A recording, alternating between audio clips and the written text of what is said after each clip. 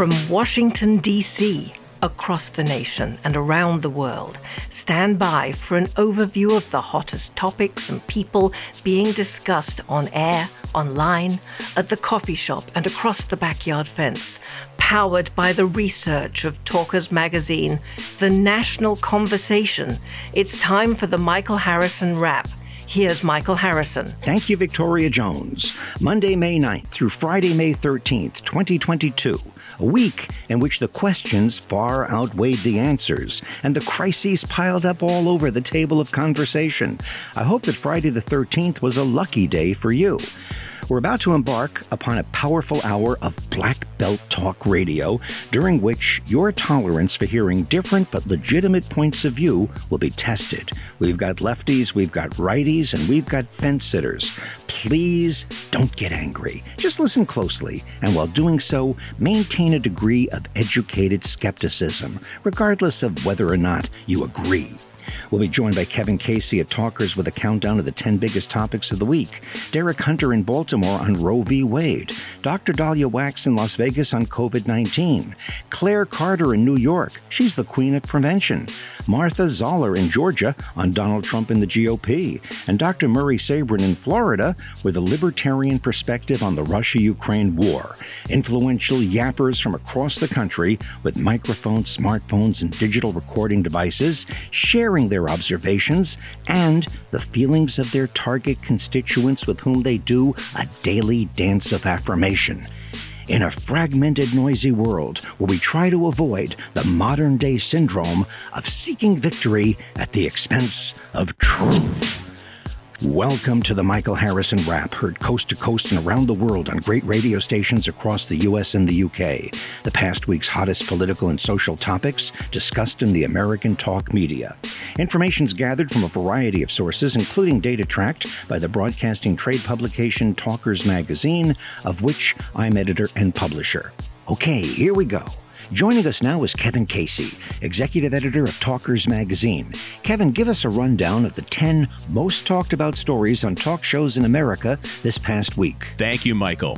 At number 10 this week, the Western wildfires and climate change. Fires continue to be a problem in the West. A wildfire fanned by gusty Santa Ana winds erupted in hills on the Southern California coast and burned near homes early Thursday. And the fire burning in New Mexico is reportedly to be almost as large as New York City. At number 9, a tie between immigration and race relations. The crisis along the southern border continues to be just that, a crisis. A Texas woman faces federal charges after allegedly driving an 18-wheeler packed with illegal immigrants that broke down on a highway in Ganado, Texas.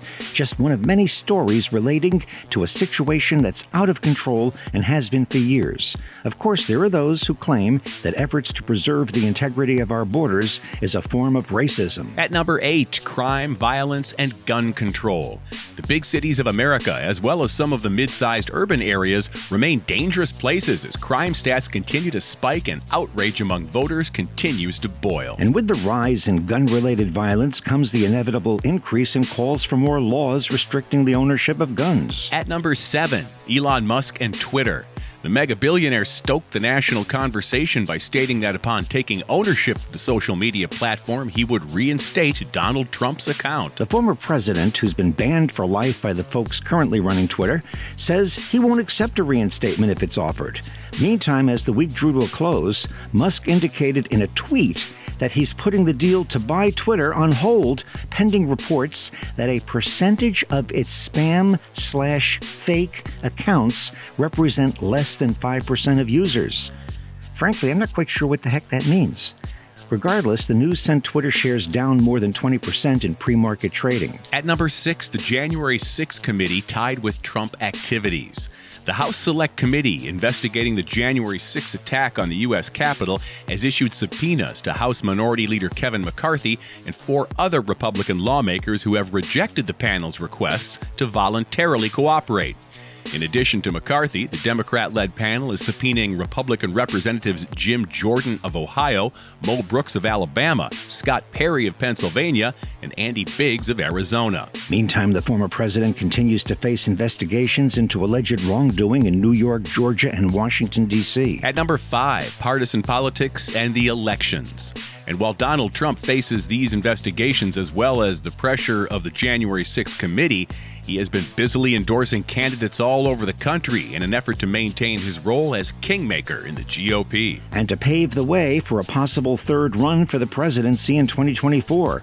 Regardless, his grip on the party is strong, but not a certainty. At number 4, COVID-19. It seems as if everyone knows someone who has contracted a variant form of COVID-19, and it's now just an accepted hazard of modern-day life. The symptoms include sniffles, chills, back pain, fatigue, and other flu-like issues that run their course in a few days. Meantime, people seem equally fatigued and fed up with masks and isolation, and there is lingering, if not growing, doubt about the efficacy, even safety, of vaccines and boosters as Big Pharma scrambles to keep up with the ever-mutating virus. Things are no doubt better, but we're hardly out of the woods as the number of COVID-related deaths in the United States reaches the 1 million mark. At number 3, the economy. Although the rate of inflation has eased a bit, it's still a major problem as the cost of living in America continues to soar. Now, keep in mind, when it is said that the rate of inflation is decreasing, it doesn't mean prices are actually coming down. It means that they're continuing to rise, only at a slower rate. And now we're dealing with what's being described as a baby formula crisis. Frustrated and frightened parents can't find the product on the shelves. A potential bacteria outbreak led to the February shutdown of a Michigan factory that makes Similac formula, and the plant still has not reopened. Its closure has aggravated shortages created by broader pandemic supply chain problems. Last week, stores stocked about 43% less baby formula than usual, and the situation seems to be worsening. This is not good. At number 2, the Russia-Ukraine war and U.S. foreign policy. The war grinds on as the toll on human life continues to rise. Although the war has exposed weaknesses in the Russian military, Putin's forces are brutally gaining more and more control over the eastern parts of Ukraine. Meantime, Finland's leaders said Thursday they're in favor of rapidly applying for NATO membership, which would obviously aggravate Russia and exacerbate its national security paranoia. And at number 1 this week, abortion rights. Fallout and debate over last week's bombshell story about the Supreme Court's intention to overturn Roe v. Wade remained intense enough to keep abortion rights in the top position in the national conversation, as determined by the research of talkers. The Senate voted Wednesday against advancing a bill that would have codified abortion rights into federal law. Senators voted 49-51, with one Democrat, Joe Manchin of West Virginia, joining the Senate Republicans to block the measure, far short of the 60 votes that were needed to end a Republican filibuster. Democrats reportedly didn't expect the measure to pass the Senate. However, it's assumed that Majority Leader Chuck Schumer brought it up for a vote simply in an attempt to spotlight the issue in the 2022 midterm election. Thank you, Kevin Casey from Talkers Magazine. You're plugged into the Michael Harrison Wrap. For the second week in a row, Roe v. Wade and abortion rights dominated conversation on news talk media shows across America. I reached out to radio talk show host Derek Hunter for his perspective on the topic. Derek, a member of the Talkers Heavy 100, is a rising star, heard daily on WCBM in Baltimore, as well as a number of stations on the East Coast that also carry his show. What are your thoughts on abortion? Well, I find it weird that I don't understand. This is going to sound insensitive, and I'm a man, so I get it. You're not allowed to say these sorts of things, and I don't have a uterus. So it is weird how the Democrats immediately found what a woman was when the previous week they couldn't be quite sure. It could be just about anything. But I will say this as in a selfish way and in a mocking way, because you've got to kind of lighten the mood because it's a horrible topic. I always say that pregnancy is about as easy to avoid as being hit by a train. You know, if you're playing on the train tracks, there's a decent chance you'll be hit by a train. Don't play on the train track, and your chances of being hit by a train, Michael, drop significantly. So you know how to avoid getting pregnant. And if you have to play on the train tracks, and look, everybody likes playing on the train tracks, not saying anything against that, there are certain measures you could take so that you aren't like those kids on Stand By Me when they're out on the bridge and the train is coming. Oh, yeah. That you can get a more forewarning that the train is coming. There are lots of steps you can take to avoid pregnancy. And at some point, personal responsibility, which is passé, it makes me sound like a teenager in the 50s. But personal responsibility has to come into play at some point. And even if, look, I don't know where anybody falls on abortion individually. It's an individual choice. I'm not going to pass judgment on that. You're going to have to justify it to God. I'm not. But if you're even opposed to the idea of 15 weeks, you get 15 weeks to make it. That's 4 months almost. If you can't make up your mind in 4 months, just playing devil's advocate and removing the religion from it, I think most people can. I think most people will. So I think we're fighting over such a small percentage of the population that is so dedicated to the Democratic Party, who's in desperate need of a motivating factor, that's why this issue is where it is. That it is getting the attention that it is, why it's getting the vocal sounds of the screams outside the Supreme Court justices' houses, is because Democrats need something to get their base excited about. Now, I think people are more interested in the fact that it cost them twice as much to fill up their tank as they were driving to Samuel Alito's house to scream outside it than they are about some theoretical thing that probably won't happen to them because they live in a blue state, but it's a motivating factor, and that's why it is the story it is. It's the fear factor. You know, you mentioned something very important, and that is pregnancy is something that can be avoided. Well, the answer to that is it takes education for a young person to know that. Do you think that perhaps... Does it though, really? I mean, first of all, I never had the talk with my dad, thank God, or my mom. God. My mom tried to bring it up, and it was the worst 5 minutes of my life, and we just kind of all agreed to disagree. But it is something that you don't have to have an advanced degree in biology to figure out. Eventually, maybe you can have some wrong ideas about some certain things, but the gist of it is as easy to avoid as being hit on it by a train, as I said. The intricacies of it, you might be at a junction in the train tracks, or you don't know it's going to go down that one, and it comes at the other one. How did you? How did you learn about sex on that level? Well, I grew up in an era of cable television and trial and error, and friends and back. Remember when magazines existed? I mean.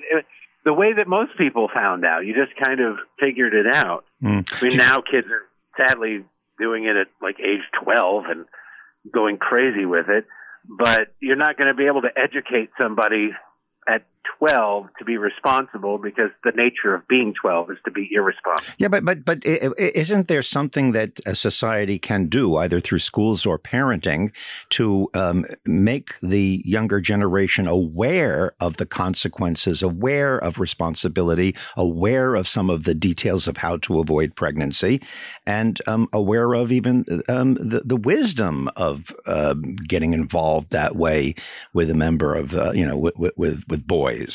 And boys have to be aware as well. Yeah. In other words, the education, I'm not talking about, where do babies come from? It's where does a good, sound life that you don't screw up because you're stupid come from?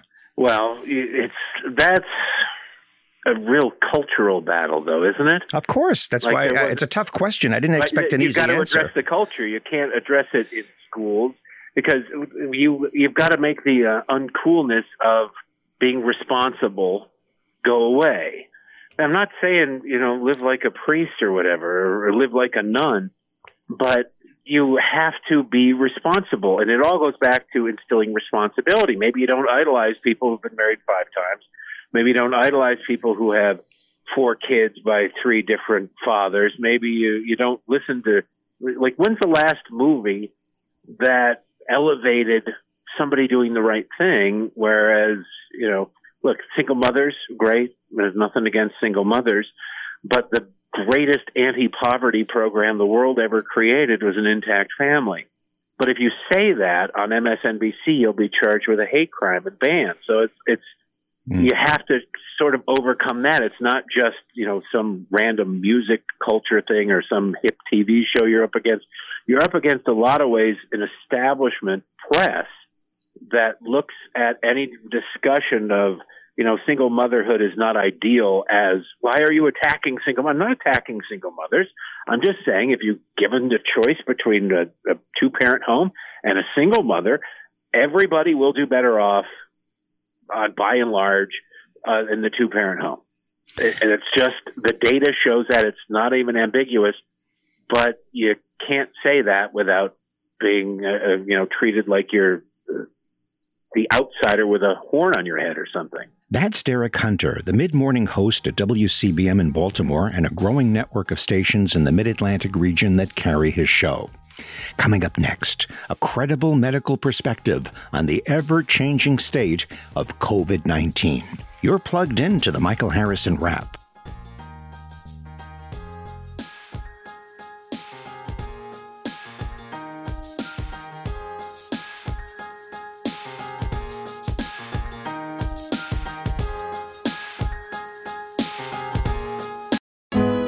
One of the great bands of the golden age of album rock, Gun Hill Road, has been around for more than 50 years.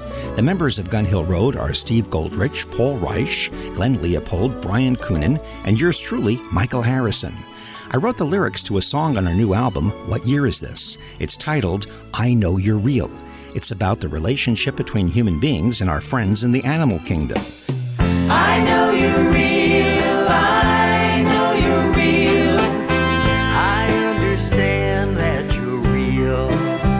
Please take a moment to write down the following web address to see the music video of this inspirational song that contains some wonderful animal images that'll rock your heart and soothe your soul.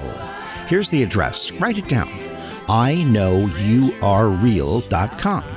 That's iknowyouarereal.com.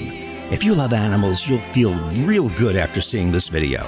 iknowyouarereal.com. Continuing now with the Michael Harrison Wrap. COVID-19 continues to make waves in the national conversation, not to mention the increasingly beleaguered American psyche. Joining us for an update is one of talk radio's leading physicians. She's a member of the Talkers Heavy 100, heard daily on the Genesis Communications Network, Dr. Daliah Wachs. What is the latest clear thinking that's out there about COVID? Well, it seems like COVID is still trying to be unpredictable. We think we gained all this knowledge on it. We think we outsmarted it.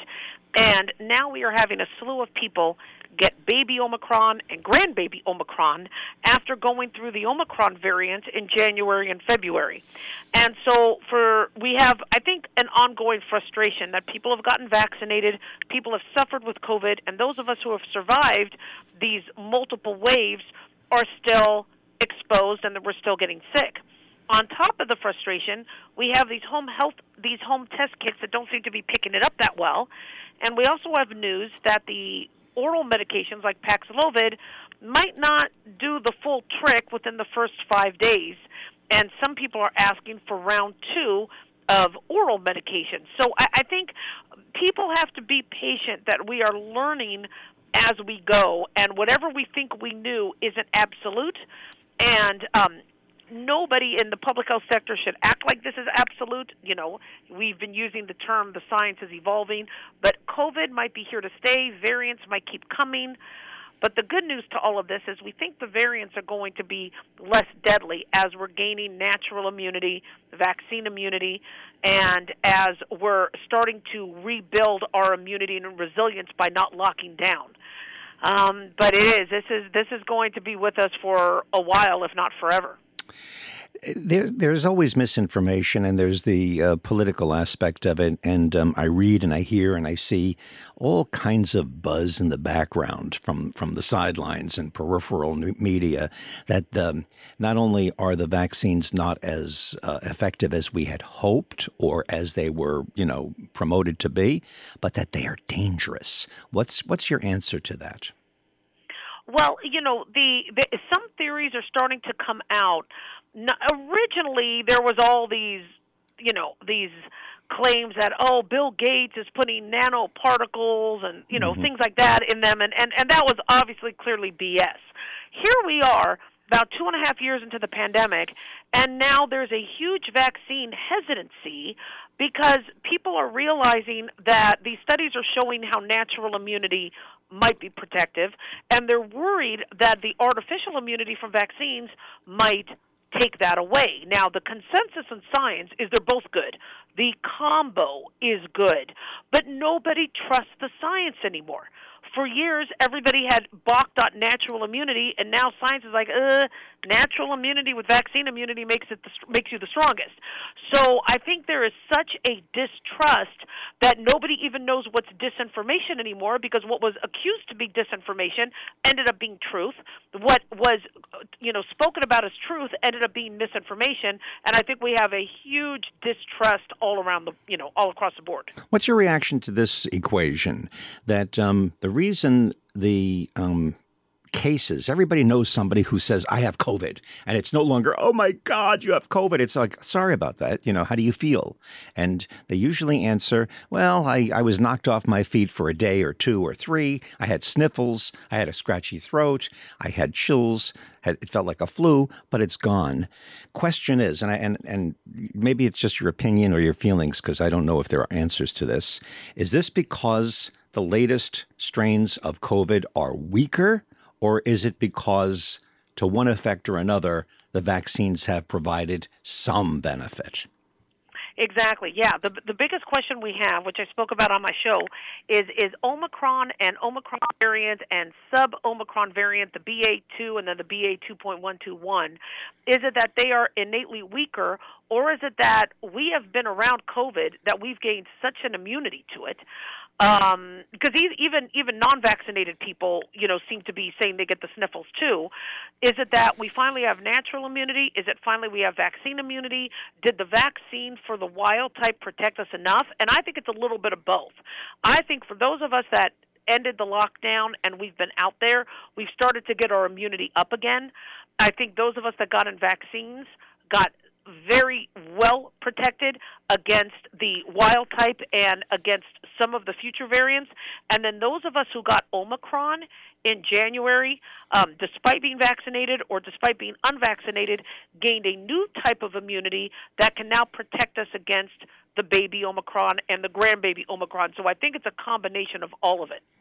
How about the psychology? It seems to me that Americans, for the most part, you still see people in masks, and obviously there is a danger. I mean, no one even wants to get a cold, let alone, the terrible versions of COVID that we lived through a couple of years ago. But the psychology seems to be that, all right, enough already. Who cares? I'll take my chances. I'm going about my life. And you see amazing scenes that we haven't seen in years. Restaurants full of people going to ball games.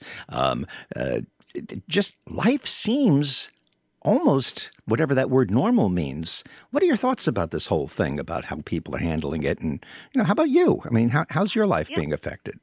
Well, no, it's a great question. So with the first one thing that I think is starting to make people rethink immunity and lockdowns and vaccines is what's been going on with the children's hepatitis cases. The CDC believes it's an adenovirus 41 that could be causing these mysterious hepatitis cases. And one theory is we have this new variant leaked adenovirus similar to COVID that is now hurting certain kids. But the growing theory is we weakened our kids' immunity. We force them to be in masks. We force them to be locked down such that 2.5 years of their life, when they would have normally been bombarded with adenovirus 41, they would have built up an immunity, and now it's starting to deteriorate their liver. And so I think a lot of people are starting to look at some of these other illnesses that people are getting, going, wait a second, I think we were all about natural immunity up until 2020. It was all about play outside. Get some sunshine. Don't be playing video games. Don't be stuck in your living room. Get outside and build up an immunity. Right. And so we stopped that, and now people are like, I think I want to build up my immunity again. Yeah, get outside and eat dirt. It's good for you. I remember people saying that. It's okay. Let the kids eat the dirt. It teaches their immune systems how to fight. Everybody I talk to says they're suffering from brain fog. Is this a real thing? Yep. It is? Oh, yeah. And it's frustrating. I can't sing like I used to. COVID changed my voice. I mean, some people would think I never was able to sing, but now I sing even worse. And my memory is different. People will tell me, oh, remember this? And I'm like, I don't. And, I don't have high cholesterol, I don't have diabetes, I don't have the risk factors, no high blood pressure for dementia. And so I'm really concerned that I am losing part of my memory, even though I could still do, 10,000 things a day like I do. I'm not as super sharp as I was. And if this all changed after I got exposed to Omicron. Some people think it might have been the vaccine. I noticed it a little bit after I got the vaccine, but I really credit the virus itself than the vaccine with this. And so many people, which is another reason why we have vaccine hesitancy, some people think the vaccine caused the brain fog and not the virus. I think it's the virus because there's more circulating virus than vaccine, but it is a real thing out there, and it's terrifying because we already have a dementia problem in this country. That's respected radio physician heard daily on the Genesis Communications Network, Dr. Daliah Wachs. You're plugged into the Michael Harrison Wrap. Let's stay on the topic of health and well-being with one of the most articulate and provocative commentators in American talk media, the founder and host of Good For You Radio. I call her the Queen of Prevention, Claire Carter. Well, Claire, you have been called, and I think rather aptly, the Queen of Prevention. Wow, there are so many things going on in the world right now that if only they were, or maybe they were, preventable. What are your thoughts about the stuff happening at this moment in terms of the news, in terms of the challenges we face, from your perspective of somebody who sees things from the prevention standpoint? Oh, I love when you call me that, Michael. I wish I could wave my magic wand, but there's so many things in terms of prevention, so many things that I wish we could have prevented. I thought about that. There was just a story this week about the Taliban has now decreed that the women of Afghanistan need to dress in garb from head to toe with only their eyes showing, and they're told not to leave the house. And, my heart went out to the women because years ago I attended what were called the Women in Courage Awards, and women journalists from all over the world were honored for their courage, risking their lives to tell a story. And there was one woman I never forgot, an Afghan journalist. She was threatened with death. Her husband was told to divorce her. And what was her crime? Writing the truth, that under the Taliban at that time, years ago, if your husband died, you were not allowed to leave the house without a male escort. And so there were women and children who couldn't feed themselves, and they starved to death because they couldn't even go to the market and get food. And, so I thought about prevention. Was there anything that could have been done? So many things. Like, could we have gotten out of Afghanistan in a better way? And I remember President Biden's generals had suggested leaving behind 2,500 troops. Former Senator Joe Lieberman, the Democratic and independent senator from Connecticut, had written an impassioned op-ed piece. Leave behind the 2,500 troops, and it'll be a stalemate. The Taliban won't be able to take over. So one wonders about that. Could we have prevented? And there was a television show I saw, The United States of Al. I never even saw that show before.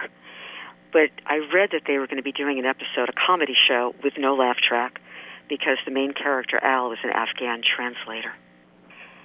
And in that episode, it's about his sister trying to escape the Taliban, because young girls could be married off, they could be raped, they could be, baby machines, and really basically enslaved. And at the end of the episode, his sister needs to escape.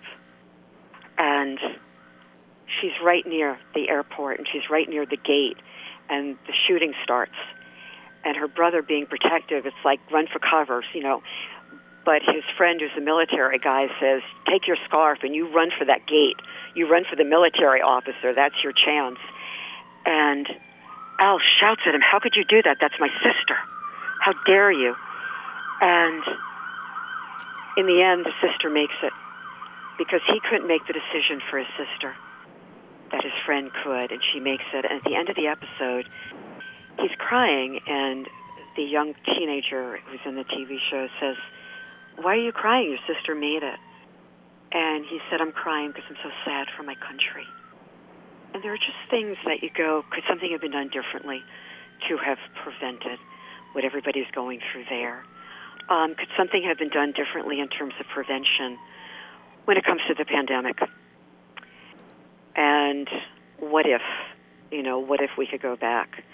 And I remember reading about a report that was done by the Senate Foreign Intelligence Committee. It was a minority report, and they said the Taiwanese Centers for Disease Control, after Christmas 2019, warned the World Health Organization that this virus was very contagious. What if the World Health Organization had dealt differently? What could we have done to prevent it at a time when China was allowing no domestic travel, but they were allowing international travel? And I guess I thought about, was this also, in addition to everything else, a national intelligence failure in some way, that we didn't know what was going on, within China and the contagious nature of the virus? So there are so many things, and I thought about, could we have prevented more people from having died from the coronavirus? Is there something that could have been done differently? And I don't know if you're familiar, but I know in New York City, there's a hospital group, Northwell Hospital Group, and they said they were going to review their policy. Did they put too many people on ventilators too quickly? Should they have tried something else? And the head of health and hospitals in New York City said the exact same thing. Should we have tried maybe CPAP machines that are used for people who have sleep apnea, or BiPAP machines that supply supplemental oxygen for people who have respiratory disease? So you wonder, were there diet, nutrition, supplements, were there other things that might have helped people to boost their immune systems, make them less vulnerable? It's such controversial subjects. They're all controversial subjects.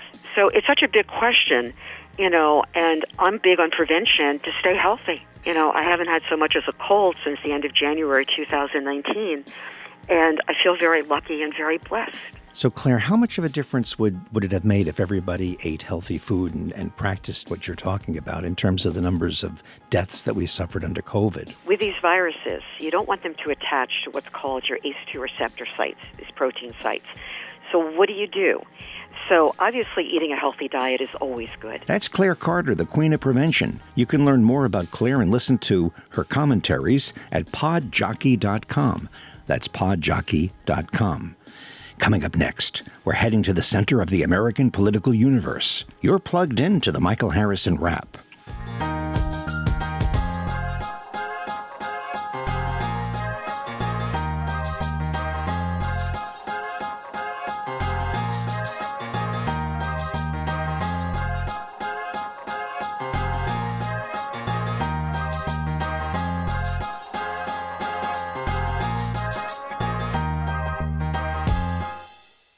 This report is brought to you by Genesis 2 Project, G2P. Recently, the Office of the Director of National Intelligence, the ODNI, released a preliminary report on possible threats posed by UFOs, now known as Unidentified Aerial Phenomena, UAP, and the progress the Department of Defense UAP Task Force has made in understanding any threats.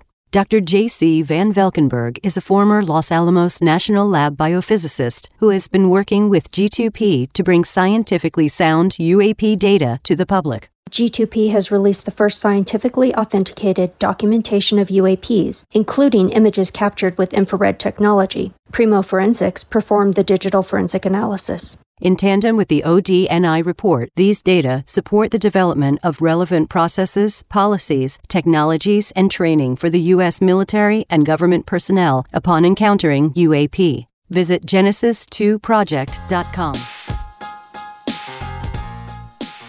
Continuing now with the Michael Harrison Wrap as we discuss the hottest topics of the past week in the national conversation. Politics, of course, is the primary subject discussed in the news talk media, and in the opinion of many, Georgia is the center of the American political universe.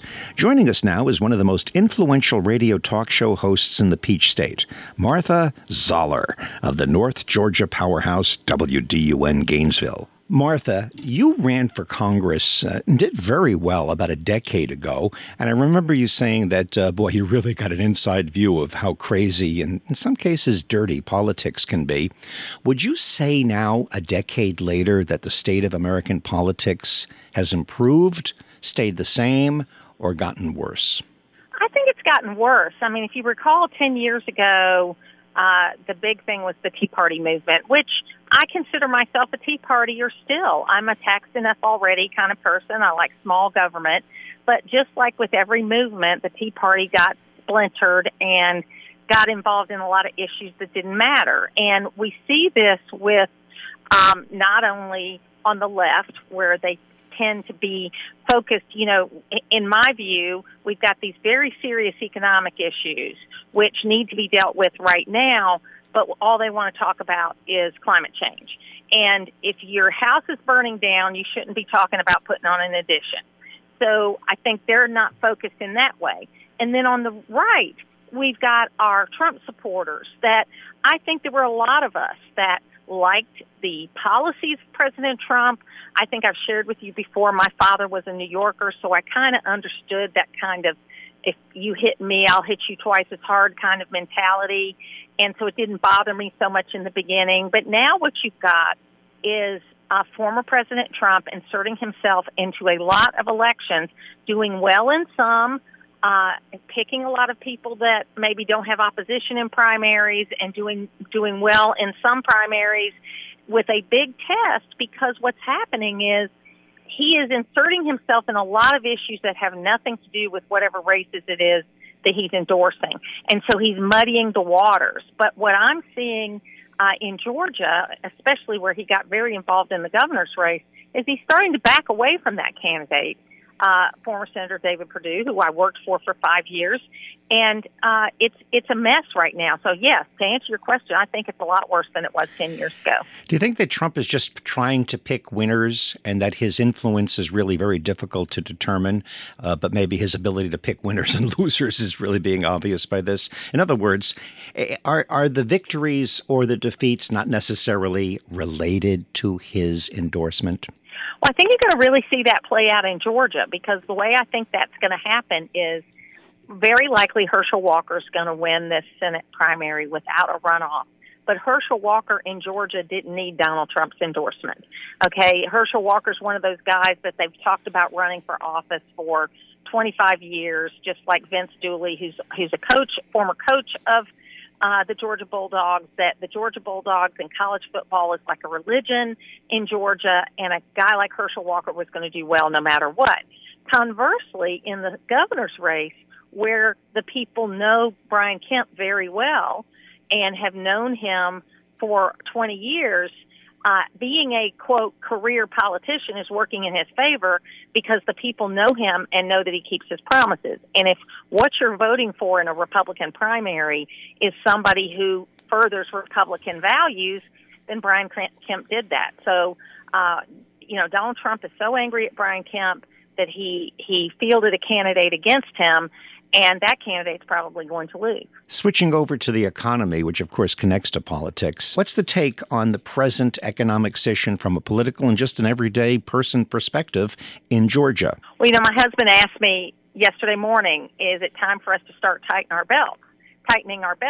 And I said, no, we're in pretty good shape right now because we're both still working, which is good. But you're seeing it everywhere. You're seeing higher prices of gas and food, and anything related to fuel is higher priced. And then you also have this weird shortage of baby formula, which I'm starting to hear a lot about from people. Now, I have a brand new granddaughter who's 3 months old, and thankfully her mother is breastfeeding, and she's got plenty. She's actually got plenty in the freezer, and she's going to be fine. But there are real things going on, Michael, where there are women all over the country that are panicking about the fact they can't find baby formula. And that's a problem that I don't understand. Well, you answered the question by saying I don't understand, because that is the answer to a lot of the questions I ask about the economy. Would you agree that this is having an impact on the American psyche? You go back, you had a conversation with your husband. A lot of those conversations are taking place all around the country. Should we tighten our belts? Should we sell our house? Should we change our lifestyle? Should we be worried? What are your thoughts about that? It reminds me so much of the 70s. And my girlfriends say, oh, the 70s was great. And I said, well, yeah, because we were teenagers in the 70s and coming into, going to college and that fun time in your life. So you don't quite remember that it was tough, but you had a very controversial president in Richard Nixon. This time it was Donald Trump. And then a kind of anecdote to that president came next, Jimmy Carter and Joe Biden. And then we don't know what the next step is going to be. But there was this, what was the term that was used in the 70s? There's this malaise. You're right. There is this feeling that there's a lot of problems out there. Now, we're lucky in Georgia because Georgia is a place where companies are moving here and we're creating lots of jobs, and it's pretty good all in all. But the inflation problem did start with flooding the zone, if you will, with cash under COVID-19, and that's both presidents. I mean, it was several $1 trillion under former President Trump and a couple of $1 trillion under Joe Biden. And when you put that much money in the economy, you're going to start seeing inflation. I know it's not that simple because you have the supply chain issues and all of that kind of stuff too. But I do find that people are going to look for changes in November, and it's not always fair. I mean, are all of the problems President Joe Biden's? No, they're not. But he's the president now. He's going to get blamed, so his party's going to get blamed. That's Talkers Heavy 100 member Martha Zoller of WDUN, Gainesville, Georgia. You're plugged into the Michael Harrison Wrap. Okay, we have time for one more. The bloody Russia invasion of Ukraine continues to grind on, with catastrophic impact on the innocent men, women, and children of the war-torn former Soviet satellite seeking to preserve its fragile 30-year-old democracy. There are a lot of views being expressed in the national conversation on this topic. The issue's not just black or white. Since so many political talkers in America claim to be libertarian, we turn to one of the leading authorities on the ideology to explain the libertarian take on this war. Here's noted academician and author Dr. Murray Sabrin. Dr. Sabrin, you are considered to be one of, if not the leading spokespeople about libertarianism on talk radio in America. And as you and I both know, many hosts who are basically conservative put in the caveat that they're not pure conservatives or card-carrying conservatives, but they're more libertarian. So there's a murky area between the two. What is the pure libertarian point of view on America's connection to the Russia-Ukraine war? Well, it's very simple. America's foreign policy was laid down by George Washington in his farewell address. Namely, we should not be involved in entangling alliances with other nations because that eventually could lead to war. And that's exactly what's happened in the Ukraine. Even though we don't have a formal declaration of war with Russia, we are effectively in a proxy war because we're providing so much money and ammunition to the Ukrainians. Is there any room for bending the Constitution or the words of the Founding Fathers, considering, it's more than 200 years ago, almost 300 years ago that this was formulated, that the world is different enough and things change and situations are specific to themselves, that we sometimes have to go beyond the letter of the words that the Founding Fathers put down? No, I don't think so, Michael. These are universal principles, just as the Ten Commandments are universal principles. American foreign policy should be based upon protecting America's borders and making sure that we are not attacked by a foreign adversary. Russia has not attacked us. They've invaded Ukraine for what they see as their national security interest. We should not get involved in other nations' situations. We should use our State Department to be an honest broker, to get the two parties together to have a just and long-lasting peace. Do you think, therefore, that the principles of NATO and alliances, strategic alliances, and various forms of alliance or allyship is not in keeping with the original position of George Washington? Absolutely, because if you look at World War I and World War II, these were two adversarial alliances that clashed heads, and we got tens and tens of millions of people dead. And to me, that is the great tragedy of the last 100 years. By having alliances, nations are forced to go to war because they feel it's their obligation because of a treaty. And what you get is the Holocaust or World War II that my parents barely survived. And in World War I, you get supposedly the war to end all wars, but that laid the foundation for World War II. But what would have happened had Great Britain not stood up to Hitler and the U.S. not come in? Is it possible that Europe would have been controlled by Nazism and thus the threat to the U.K. and the U.S. would be greater? Well, I don't think so. I think what happened was that the UK declared war on Germany after Germany invaded Poland. That was a regional conflict that led to eventually the whole conflict on the European continent. What should have happened, in my opinion, is that they should have said, here's the line in the sand, do not go further. And unfortunately, Hitler had this grand scheme to control Europe, but that was the European problem, not our problem, because the American people did not want to get involved in World War II after they saw what happened after World War I. Do you think it's in America's interests to be considered, this term that we throw around loosely, a superpower? And with being a superpower comes super responsibility. That's basically the general thinking, that if America is going to be the superpower, it has to stand up for freedom and democracy around the world, or it won't have the kind of power that we need to function with our present lifestyle and culture. I think it's very clear that the United States should not be the policeman of the world. Russia is not the policeman of the world. China is not the policeman of the world. The United States foreign policy, by the way, which has been supported by both parties, have been a pro-interventionist policy. And we've been in perpetual war or preparing for war since 1940, and it's been a total disaster for the American people and the American economy because we're spending money we don't have. We have to borrow money or print money to pay for the military-industrial complex.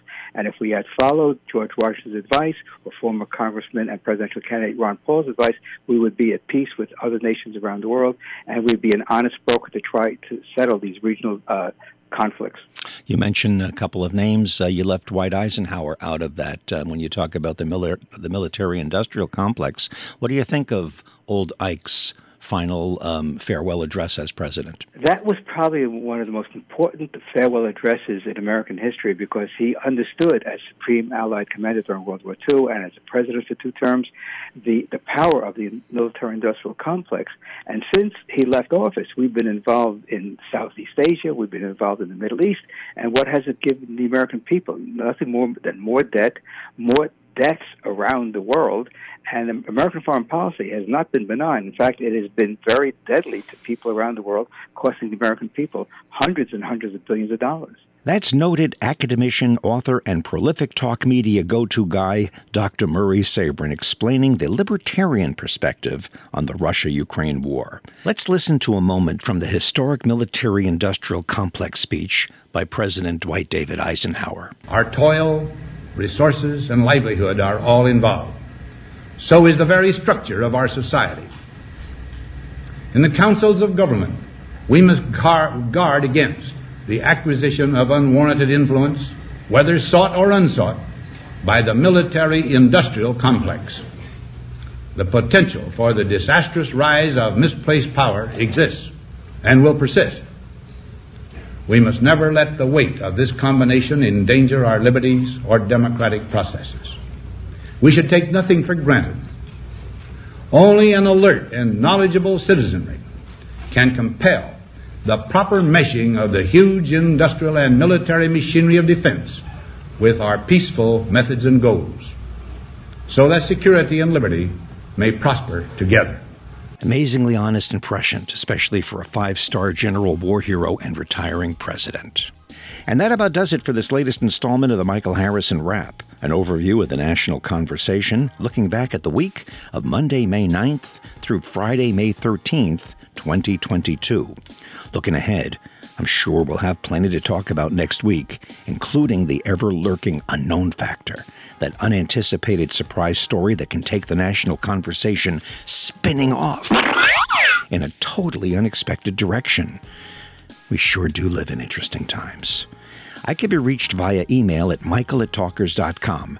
My podcast, The Michael Harrison Interview, can be heard at mhinterview.com. And if you want to stay in touch with the inner workings of the talk media industry, please visit talkers.com. The Michael Harrison Wrap. Our producer is Matthew B. Harrison. Thank you for listening. The Michael Harrison Wrap is a production of Good Phone Communications presented in association with Talk Media Network and Talkers Magazine. Copyright 2022, all rights reserved.